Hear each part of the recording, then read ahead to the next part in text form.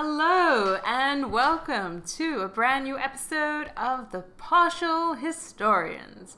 I am Dr. G, and sitting next to me, looking glorious as usual. Well, it could only be Dr. Rat. Of course. You're too kind, Dr. G. You also look radiant. Thank you. So, Dr. G, the Romans had a semi-decent year last time we spoke. 21 eagles of a possible 50. I'm still coming to terms with that. They bounced back very quickly after all the pestilence and whatnot. But can they maintain? This is the question. So, last time we spoke, listeners, the Romans had faced off against their old foes, the Volsci and the Aequii, and they won a convincing, resounding victory. Yes, to the extent that one of the consuls got himself a triumph. Hello. Yeah. And the other one got the slightly lesser but still kind of impressive Ovatio. And I believe you foreshadowed that there was some controversy with this. Well, perhaps not controversy about whether they deserved it or anything, but in Livy's account, there is a slight hitch. Because, of course, whenever things start to go well for Rome externally, things fall apart spectacularly internally. Rome is what we like to call a hot mess. Exactly. So, what happens in my account is that there is some trouble at home, and this caused a delay of the triumph. Like, they're like, not the time. There's other stuff going on, so it is postponed. What that other stuff is, well, Dr. G. I've got this vision of a guy wheeling out the special chariot being like, they'll be like, trouble afoot. And they're like, we're postponing the triumph. And wheeling the chariot back away. Oh, good. For a second there, I thought I was saying something ridiculous. And I was like, I don't think I'm making a joke. Just my overactive imagination. Excellent. Please, continue. So all of that glory will have to wait, Dr. G, for there are more pressing matters afoot. Now, please, fill me in, because I'm sure you have much more detail than I do. I literally don't. When you foreshadowed that there was controversy around this triumph and this Ovatio, I was like, oh, sweet, Livy's doing something with the source material I've yet to encounter. And I was like, we literally just get this triumph and Ovatio done and we move on to the next year. I don't know.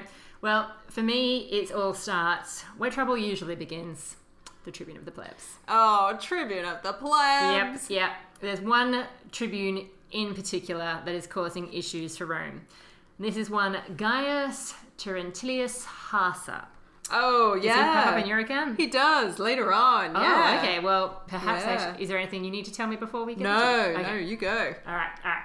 So, basically, because the consuls are busy, war and that sort of thing, this particular tribune thinks this is the time to strike. Of course. Very clever. So he demands for some changes which are a little unclear because, of course, we can't be 100% sure that Livy is accurate in what he is recording here. According to Livy, he is asking for a restriction of the authority of the consuls. Ooh, that sounds a bit nebulous. So, like, reigning in their imperium, I would presume. Yeah. So this is potentially... I mean, I can see how it could work. Really? Not as in it could work. Like, you should totally do that. As in, I can see how Livy gets this idea because his reason for doing so is that we are free. We believe in liberty. We are Romans. What are we doing giving these consuls so much Iberium? Oh, that kind of thing. I can see how it could work because the Romans are notoriously touchy about anyone having too much power. Okay. However, my little translator voice, as in the voice of the translator, not someone who lives inside of me, has noted that potentially what this tribune was actually asking for was a general cap on the kind of power that any patrician could have.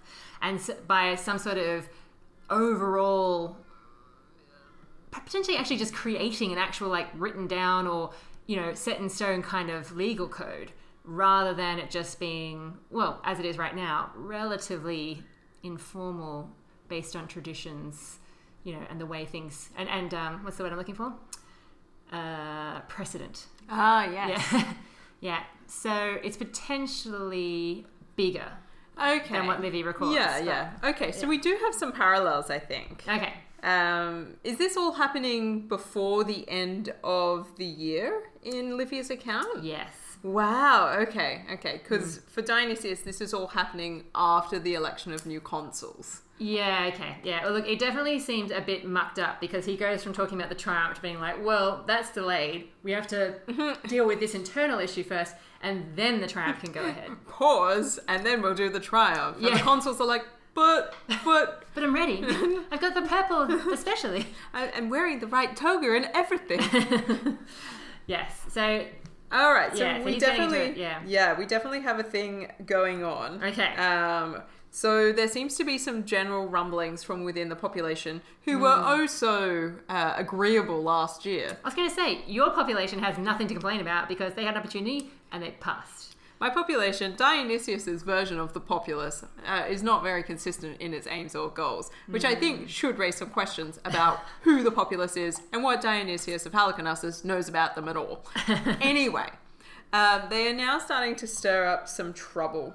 And he classifies it as them not, they're being propelled by the tribunes. So there's kind of like this narrative at all times running through Dionysius through this period that the tribunes are the bad guys. Oh, definitely. And it's not the people that's the problem. It's the fact that the tribunes keep trying to grasp the things through the people and moving beyond their station, as it were.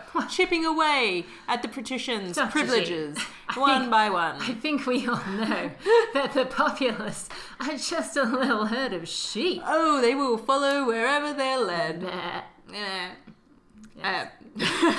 Indeed. And so there we have it. So there seems to be a general rumbling, however, that equality of speech is an issue. And equality of speech? Yeah. Also combined with this idea of equality of rights. So there seems to be like these two ideas sort of floating around and merging with each other. Okay. Is this like free speech? Kind of. Okay. Yeah, this is all heading towards things that libertarians will love. But patricians don't really like. So equality of speech and equality of rights and the demand that all business, both private and public, be carried out according to the laws. Okay, so this is where we potentially match up a little bit. This seems to be some sort of implied criticism that the patricians have been operating in an atmosphere of lawlessness, unbeknownst to the wider populace. Yes, well, and Hasso wants like a special commission of 5 men who are going to draw this up. Yeah, and they want to have some sort of clarity on what the laws are, who can see them. This is going to be the beginning of something big, listeners. Oh, yes, we're on the cusp of something large. We really are. So he talks about the way in which when they had the kings just decreed the law. Whatever the king said, that was that. Yes. And everyone's like, oh, the king. Oh. The Romans didn't like the king. They didn't. After they're like, boo the king. And they threw them out. Yeah. And then we have the consuls, who are this dual magistracy, equal in imperium to each other. And they're supposed to, propose things and work it out between them. Yes. And the trouble is that this meant that because they were also the highest magistracy in Rome, that if they weren't present in the city, certain types of litigation couldn't really take place. So if you wanted to bring something before the consuls, and it was a matter that was supposed to traditionally go before the consuls, and the consuls were out fighting a war, you couldn't bring that litigation. This is the issue, I suppose, with these sorts of officers. The consuls are... I guess we're just not used to this idea per se anymore. The consuls are this really tight mix of all sorts of functions, military, political, judicial. Like there are a lot of things rolled into one, which, I know that technically the President of the United States is also like the chief of the army or whatever, but it's not the same. No. And the way in which these powers are sort of all invested in these two individuals is kind of like, it's supposed to be a balancing act as well. So ideally you'd have them both there and they'd both weigh up the case or whatever it was. Now, that's the first issue. The other problem is that there's a lack of transparency because every year you get new consuls. Yes. And so it's not clear from case law what is still being upheld and what isn't. And what is maybe going to be useful to pursue under this consulship and what maybe shouldn't be tried at all. And nobody really knows what the laws are. The only people who really have any idea are the patricians in the city. Yes, and this is the thing.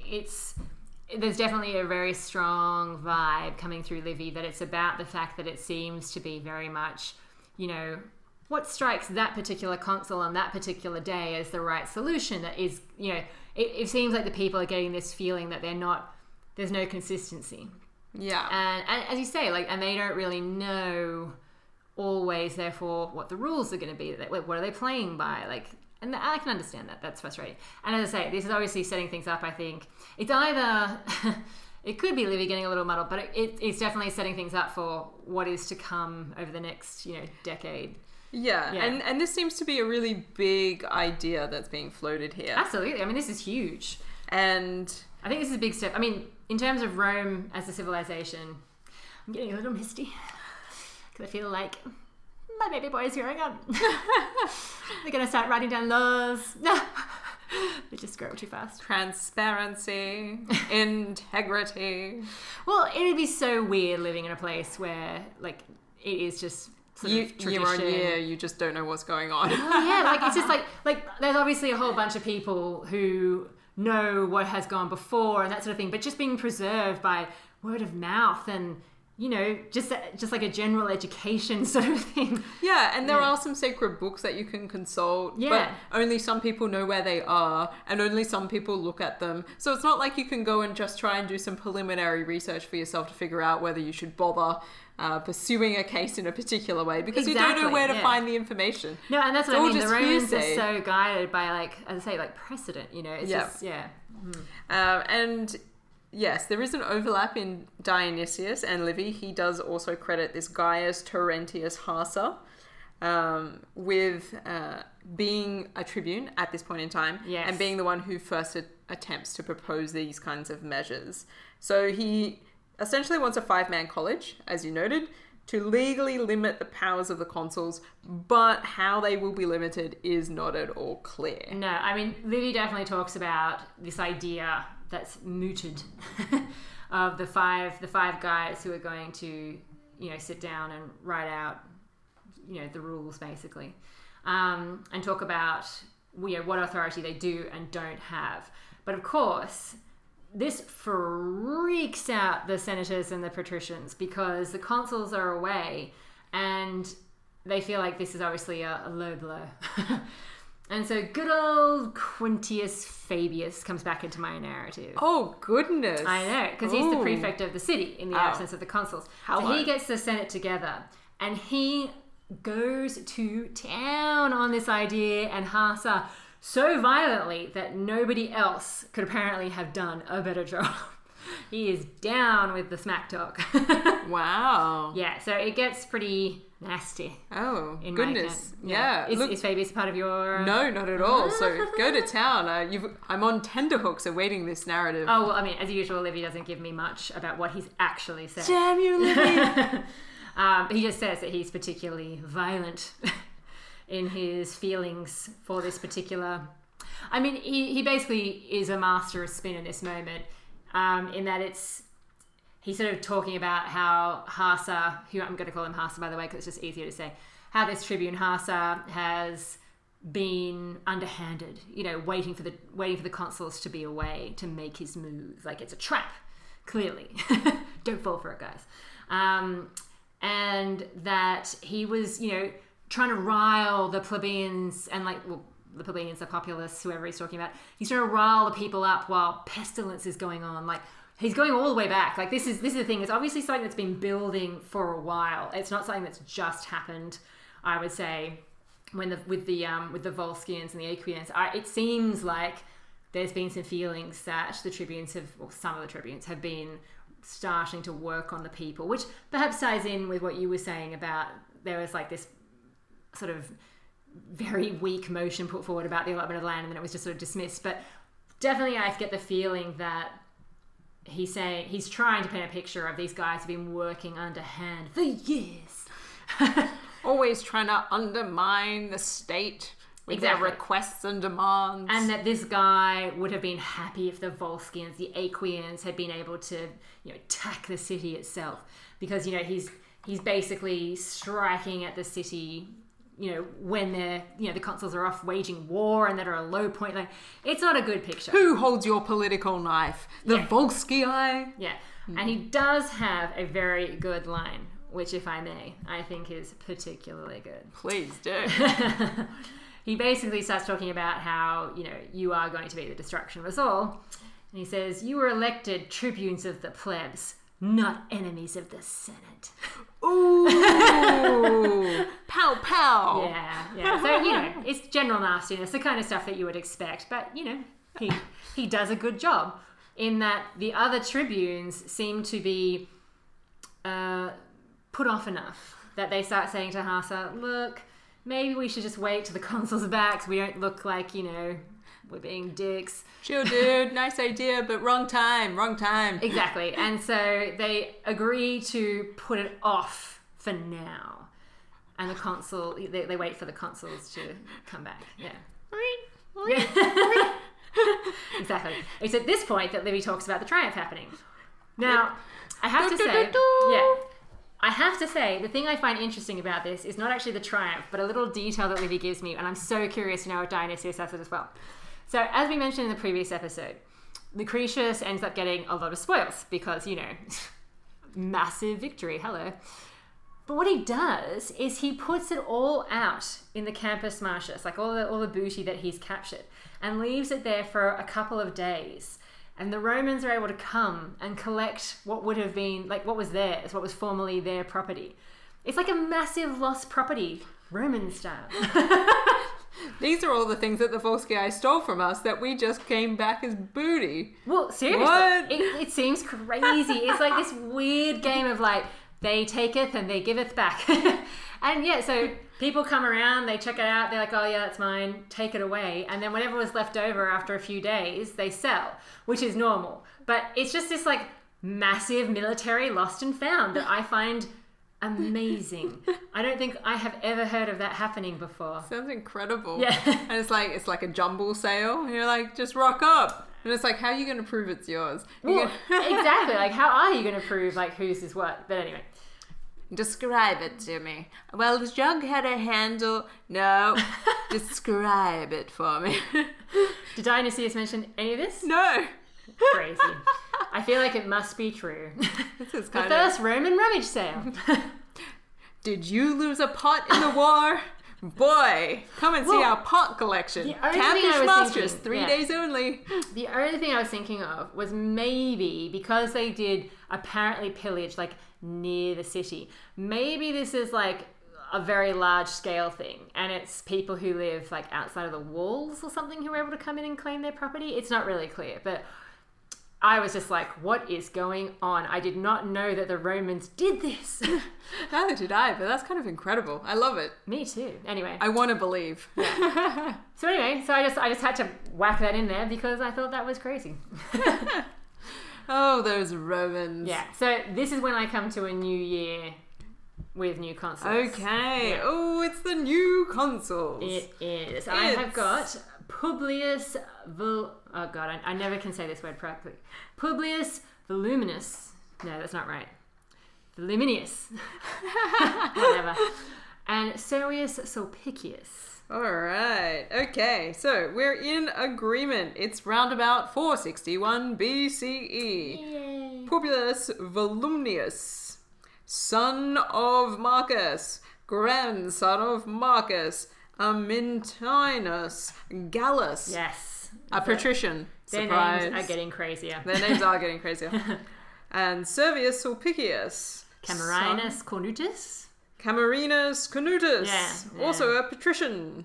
Famously, his grandfather thwarted a conspiracy to reinstate the Tarquinii in 500 BCE. Well, good for him. That's so long ago, even I don't remember it happening. We're going to have some tribunes as well, but I will wait till they come up in the narrative. So, I mean, some tribunes that are actually named, not just being these little unnamed tribunes who run around every now and then. well, I mean, a good deal of the detail sort of switches, I think, in terms of the focus of the narrative, because it sounds from Livy's side, once Gaius Terentius makes these sort of proposals, it kind of, and he gets Terentius, Dr. G. His name is even more complicated. Oh yes, I have or Terentilius. Yes, I like Terentilius. Gaius Terentius or Terentilius, Halsa. Once he has that smackdown, he sort of like the whole idea sort of goes away. Yeah. That's not how the narrative plays out in Dionysius. Oh, the idea will be back, don't you worry. Oh, yeah. Go ahead. The idea stays present in the same year. So Gaius Terentius sort of proposes it in 461, and, you know, everybody gets their dander up a bit, and the motion is broadly supported by the other tribunes of the plebs. Well, good for them. They're not the cowards that the ones in my account seem to be. So, particularly, and remember this name, listeners, Aulus Verginius. Yes, that's one of the ones I have as well. Yes, this guy's going to become pretty special. Yes. But he is one of the other tribunes who's like, I support that motion. And it turns out that the Senate and everybody else who has any influence whatsoever in the whole Commonwealth says that's a terrible idea. All the people in power are like, I don't think I want to lose my power. I'm so surprised. I don't like that idea very much. I think you can definitely tell which way Livy or people at the time were thinking of this, because before he gets into the details about it being like what he's now known in Livy's account as the Terentilian law, before getting into the revival, he talks about these hideous prodigies happening. Oh yeah, look, I'm excited for prodigies. Yeah, I particularly like the ones that I mentioned in my account, because apparently there is a rain of flesh, but it doesn't smell. Now, that's just disturbing on so many levels. I mean, I'm glad that it doesn't smell, but a rain of flesh? Oh, gross. Look, just you wait, we're going into some vivid detail. There descended upon the earth from heaven what appeared to be a heavy snowstorm. Instead of snow, it was pieces of flesh, some smaller, some larger. Most of these were plucked from the air by flocks of birds before they hit the ground. Oh, I thought you were going to say by hungry peasants. They flew up into the air into this flesh storm and picked off bits of flesh before they hit the ground. As a vegetarian, this really turns my stomach. On the other hand, the bits that had landed on the ground just lie there for ages. Why would you leave the flesh lying around, guys? Okay, this is what I don't understand. Surely, if it's perfectly good meat, someone's going to be eating it, right? Somebody should try to eat that. Yeah. So it doesn't change colour, and over time, and it doesn't rot, and there's no bad smell. Oh god, this is making me ill. And I'm like, is it frozen flesh? Is that what's going on here? I was like, because I feel like what's a simple explanation? I was like, okay, we've had a snowstorm, guys, and what I can tell you is it's meat. And everyone's like, but it doesn't smell. Doesn't smell at all. Doesn't really look like meat. Maybe this says something for the general quality of meat available in the Roman world. But this is amazing. This is incredible. Yeah. What a story. I'm glad our sources match up on this. Dionysius sort of prefaces this as being like the culmination of the worst portents possible. Oh, okay. Because there's all sorts of things going on. Things flashing through the sky, outbursts of fire randomly. There are earthquakes, rumblings. People are seeing things, spectres of some kind. Well, my favourite thing is definitely an appearance by the predecessor of Mr. Ed. A talking cow. Ooh. I have no talking cow in my account. I have a talking cow. That's impressive. Yeah. What does the cow say? Again, this is where I can't really understand Livy's rationale. I know. He just tells me that a cow has spoken. Well, I'm the same. I'm like, what would a cow say? Apart from, Wilbur. Sorry, that's a really long... I really wish that Livy would just like get together with maybe Herodotus for a couple of years and learn how to tell a story properly at this point. Come on, Herodotus would give us all of the details of what the cow said. Yeah. Anyway, so yeah, that was my favorite one. So I've classified all of this section of recounting of prodigies in my notes as massive foreshadowing. Thanks, Dionysius of Halicarnassus. It's obviously so concerning that in my account they decide they must consult the Sibylline books. Oh, do they do this in your account as well? Well, they first of all go to the local soothsayers. Oh, of course. So this would be the Etruscans. Go local. Yeah. Think global. Yeah. Think global, act local. Yeah. Let's talk to the Etruscans. And they are literally unable to conjure up any interpretation of a snowstorm of flesh.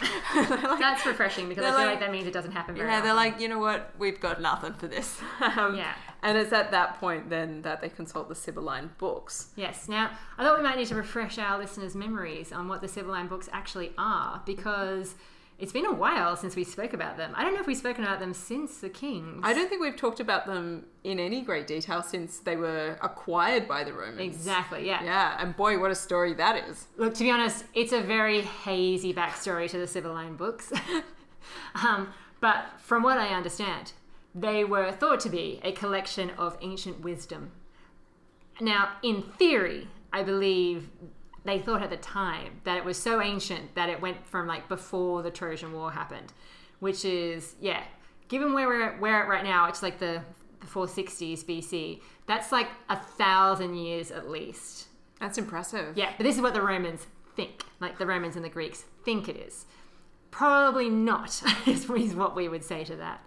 Ouch. Well, yeah. So skeptical. I want to believe. They're called the Sibylline books because apparently there was, in sort of the mythology, there's a woman who's super, super old who would make predictions, and she'd be in this sort of ecstatic state as she was like, and just like rattling off these predictions. And these are the things that apparently were handed down in written form and made up the Sibylline books. Interestingly, as we have talked about in a previous episode, the Romans apparently had the chance to buy the Sibylline books. The complete set. Exactly. There's only one. But because the king was, a douche about it. He was like, I don't think that price you're asking for is fair. Yeah, exactly. And he didn't really know what he was looking at, to be fair. It's not like she said, these are the Sibylline books. I don't think she did it. Oh, no, she rocked up and she was like, these are incredible. I know she said they were incredible, but did she say they were the Sibylline books? Well, the thing is, there seems to be only one set going round. I know, it's weird. Yeah. And she rocks up and she's like, these books contain all the knowledge. I don't know what she calls them, but she's like, these are very important. Oh, for sure. She definitely says they're important, but he's still like, books. He's like, books, I'm not much of a reader. Anyway, so 6 end up being destroyed in that lengthy... in that negotiation process, because then she burns 3, and she's like, I'll sell you 6. And he's like, are you crazy? He's like, what's the price? And she's like, same price. He's like, what? The price isn't going down, just the number of books, buddy. He's like, what? Yeah. And it's like, who is this woman? Why is she burning these books? And he's like, you know what? I think you're crazy. And she's like, we'll see about that. You keep thinking that, yeah. I just threw 3 more books in the fire. Yeah, so eventually the Romans apparently get their hands on 3. Of a possible 9. Yeah, which they have in their possession apparently until a fire destroys all of them. Much, much later, in like the 1st century BC. So for now, they're still around. Yay! Yeah. Anyway, so just a bit of a refresh. That's what the Sibylline books are, and that's what they turn to because, the meat falling from the sky. Actually, when they say flesh, do you think they mean human flesh? Is that why they're not... Is that why nobody's eating it? Yeah. Maybe. That would certainly explain the flocks of birds being interested, but the people being like, you know what? I'm not that keen. Looks like an arm. Gross. All right. So, what is the conclusion that they reach in Dionysius when they consult the Sibylline books, Dr. G?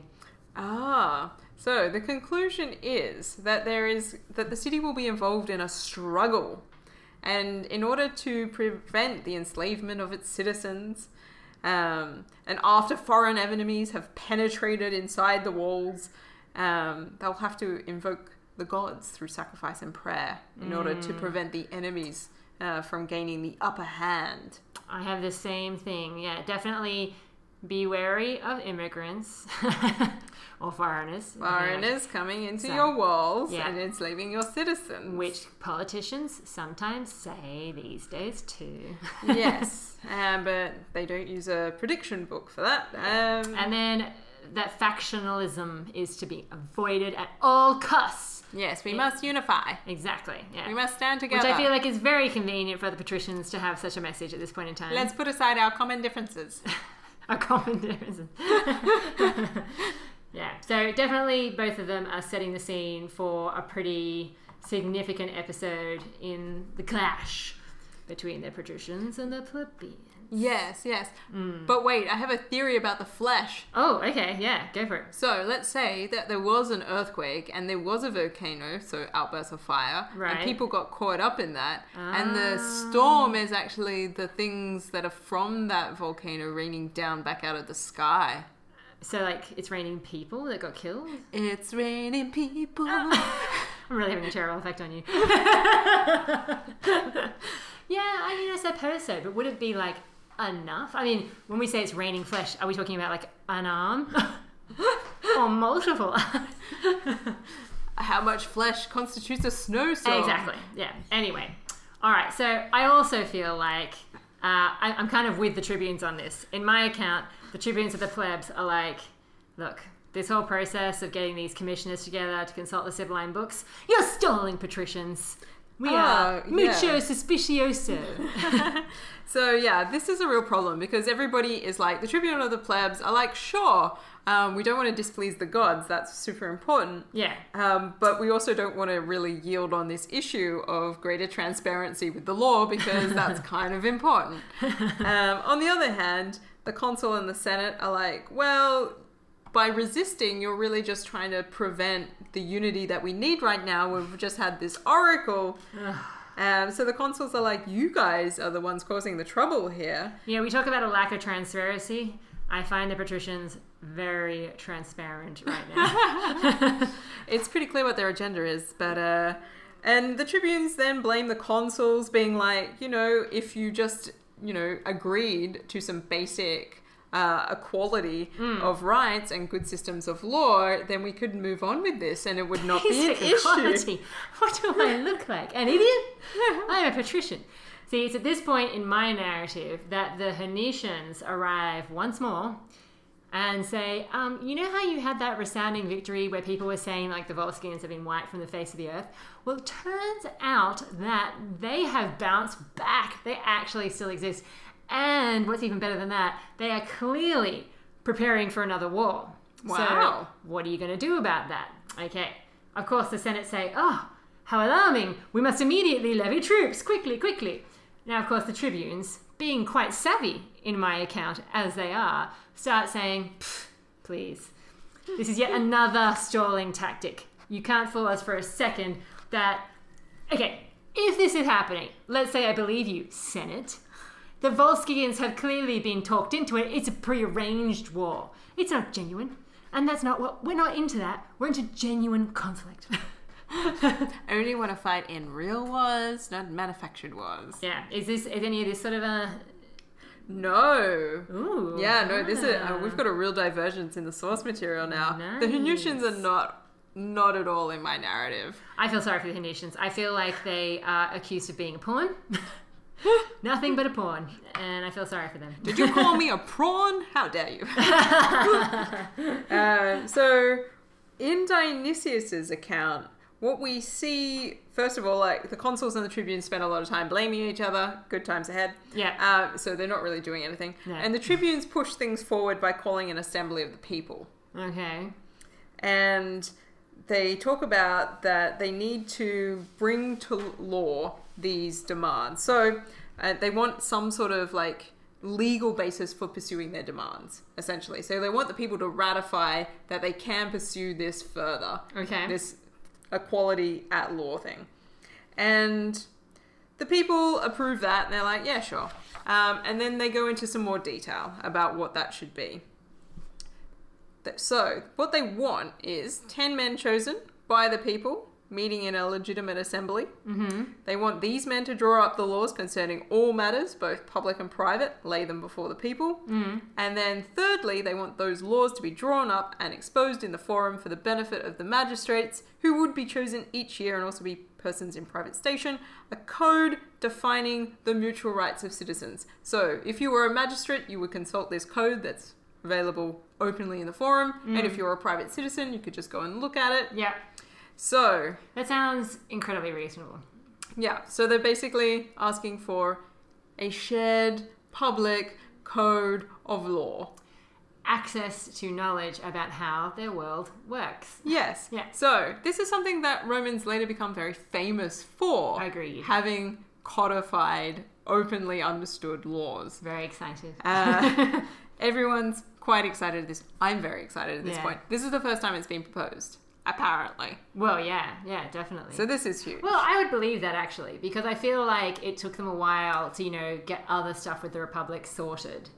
Because even though I know we've been talking about the Republic for a while now, it's still, fairly new considering how long it will last. We're only really, a couple of decades in, really. We've only just gotten started. Yeah, we didn't even know what we were doing. Well, I still feel like theoretically it's possible for someone to have been alive in both the regal and Republican periods at this point in time. Yes. So, I feel like, once you've actually tried out this new system, and it's, you've adjusted to all the other things, I feel like it would make sense to suddenly go, Wait a minute. Things could be more clearer. I know what we're missing. I feel confused. Yeah. Can somebody be clear, please? So the Tribunes frame this in terms of we need to have a public discussion about this. So they set up a sort of a 3-day discussion around this, so people can come forward at any time in the public space and talk about the pros and cons that as they see them. Lots of people deliver speeches during this period. Lots of people are talking backwards and forwards. There's lots of pros and cons. Then the Tribunes realize that this is turning into time wasting. They've got to lock this down. They're like, wait a minute, we told them they could all talk and they're all doing it. And so then they get up and say, look, we need to have a day to ratify this. They want every plebeian to be there. And they don't want to have any more long, boring speeches. They're going to give their votes according to their tribes. Wow, okay. None of this is happening in my account yet. Yeah, so this is all sort of how does a tribunate assembly really work, and what role do different people play? Oh, I see. So it's sort of being massaged a little bit. Dionysius is giving us one of his history lessons. Yes, I think so. So the consuls and the patricians essentially go to the tribunes and tell them that they're terrible, and that they're not going to allow them to propose laws. Tribunes of the plebs, that's not your job. It's never been your job to propose laws, and it's certainly not your job now. And especially not laws which really require the Senate to make a preliminary decree about them. Even though I hate it, I kind of feel like they're probably right at this point in time. Yeah, so the Senate is kind of like, look, that's our job. Yeah. Proposing laws and stuff. The people's job is to ratify laws. Your job is to protect the body public. Yes. Well, this is where we've always got to be cautious when the tribunes come up in our accounts, because by this point in Livy and Dionysius' account, the tribunes have become notorious for the kind of havoc that they can wreak on the political system, yada, yada, yada. But at this point in the Republic, most academics are of the opinion that the tribune of the plebs is actually a fairly unimportant position. Yes, and it seems like really what is happening in this narrative and what Dionysius is trying to push is that the tribunes are pushing for more power for themselves. Yeah. And they're using their position as tribune of the plebs to court the popular support in order to push for more into their role. Yeah. So they're like, okay, so this whole sort of open public, multiple day session talking about these things is really just a way of getting the populace used to the idea that they're allowed to have a say, and the tribunes will be the vehicle for them having a proper say. And if they decide that they want a law, then really the tribune of the plebs is the person who should be proposing it on their behalf. Right. So it's a softening up. And it's like, because this kind of thing hasn't happened before. It hasn't been like an open public forum situation. Well, it's so interesting because it's so different to what happens in mine. Because after the tribunes are like, nice try, consuls. We know exactly what game you're trying to play. And we feel sorry for the Volscians, the Aequians, the Hernesians, anybody whose name has been sullied by your sordid dealings. And so the Senate, the consuls go ahead and they basically set themselves up where the tribunes can see them and start holding the levy. because they're like, this war is real, it is happening. Now, at the same time, obviously, the tribunes run to this location, and they're like getting the people involved as well. And so a riot essentially sort of starts breaking out at this point in time, where the consuls are trying to levy the people, the tribunes are trying to prevent this from happening and trying to incite the people. So it becomes much more violent and less organized than what you're suggesting. Wow, yeah, this is going off in a completely different direction. Yeah, because like basically the tribunes are there so that every time a man is, you know, called up, or, you know, a lictor is sent to like get a guy into the army and sort it out, the tribune will be like, release, and he has to, because that's like the tribune's job. So it's almost Harry Potterish in that I expect the tribunes to be going like, Expelliarmus! People just be flying through the air. So, and it's almost as though the point of this is that, you know, having certain rights are not enough. You need to have the physical strength to actually be able to fight your way to the freedoms that you want in this particular scenario. Goodness me. I know, that's what I mean. It's just so crazy, where the tribunes are basically blocking the consuls from carrying the levy. The Senate are blocking the law. It's a bit of a stalemate. Sorry, you're up to that, are you? Yeah. Well, it's actually the sort of thing where I think this might be an interesting moment to wrap it up, actually, because we're deep into this sort of like complex nexus, and our narratives are starting to diverge. And actually, I think this is going to get more complicated the further we get into this narrative. I think that there might be some overlap, because after this incident of violent levying, that's when the tribunes try to get people into their centuries to vote, and I feel like maybe that's what Dionysius is referring to there. But yes, this does seem like a good point to wrap it up, which means, Dr. G, that it is once again time for the partial pick.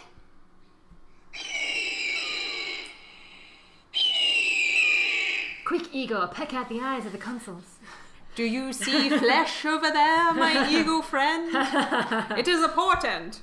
All right, so we can award the Romans a potential total of 50 golden eagles. Ooh. Yeah. So what we got up first is our category. Military clout. Ooh. Well, actually, I don't feel like there's much to talk about here. Well, they're trying to raise an army. Yeah. In Livy. Yeah. But they're not doing a great job of it. Release that man. Yeah. Damn it. Yeah, I don't feel like it's much. I feel like it's a nothing. Okay, yeah. It's nothing. All right. Diplomacy. Ooh, this is tough. Yeah. Look, I mean, are we talking external diplomacy? Because that's a bit of a zero. We always have this debate. I mean, in some ways, I think we've agreed in the past it can be both. So, external diplomacy. In my account, the patricians are trying to help out their allies. Oh. But in every other way, are being complete douchebags. That might be a 2 out of 10. Well, the tribunes are also being that. I mean, they're both being stubborn. I'm in a stalemate. This is true. And the tribunes and the consuls are really at loggerheads with each other. So there's not a lot of diplomatic work going on there either. No. So I feel like maybe, I don't know, a 1. Oofed, Rome. Yeah. Letting the side down. Yeah. All right. Expansion. No. Still a big no. Nope. Oh, nope. That's a 0. Yeah, having some trouble there. Okay. In fact, I mean, things may have even contracted. I mean, the flesh has arrived now. It's hard to say. Cows are around. But, yeah. Virtus?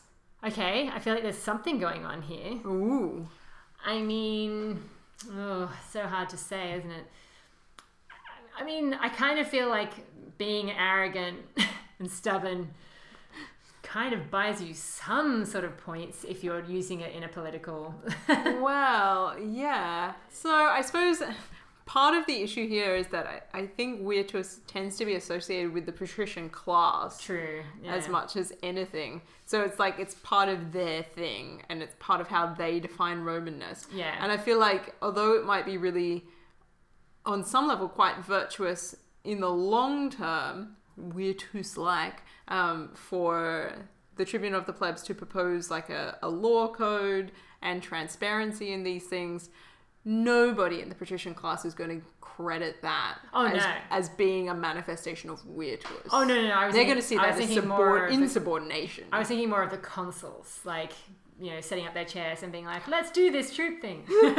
Come on, guys, we need to go to war. Yeah, I feel like there's something in that. And let's face it, they have also been successful. Like, not anyone in particular this time, but I feel like they have been... Although, actually, wait. No, I was talking about Quintus Fabius.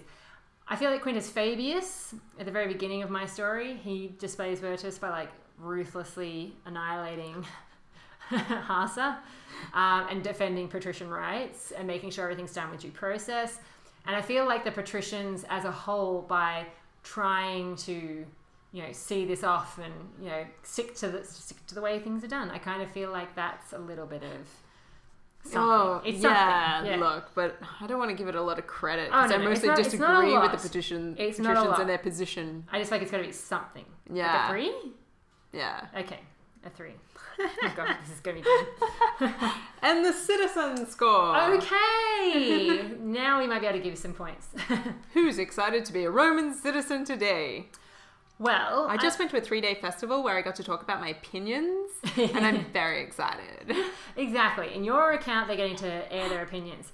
In my account, they're being shot all over the place when they're being ordered to be released. They're like, I want to join the army. Well, I feel as though at least the tribunes are doing something, because far too often these tribunes of the plebs are clearly in the pockets of the patricians or just allied with them because, they may be drawing from people who are not too dissimilar, for various reasons. So yeah, I feel like it's good. I feel like it would be, I think you'd be feeling positive if you were a citizen right now. So Alright. like a 7? Wow. Too much? Yeah, look, I mean, you did have flesh rain down upon you as well. But it didn't smell. Oh, that's true. Maybe a 6. A 6? All right, done. Oh dear. I actually thought that there was a lot of positive stuff happening in this episode, but now that I look at the score, it's not great. Oh, why? How did they do? 10 out of 50 golden eagles. Oh, that's a fail. Yeah, that's kind of sad. Oh, right. Yeah. What are we going to do with you? But you know what? I do feel like it's partly because our categories are kind of weighted towards military stuff. So when it's a non-military episode, they kind of can't help it. Yeah, look. I mean, I did say at the beginning of this episode, when external things start to go right, internal things start to go wrong. So you're not really going to win in those episodes. So maybe what we should do is interpret low scoring episodes as internal politics does good. Yeah, maybe. Maybe. Yeah. I mean, it's not great because, let's face it, they haven't, won any certain rights or anything for the plebeians, but whatever. Let's stick with the positive. Well, on that happy note. See you next time.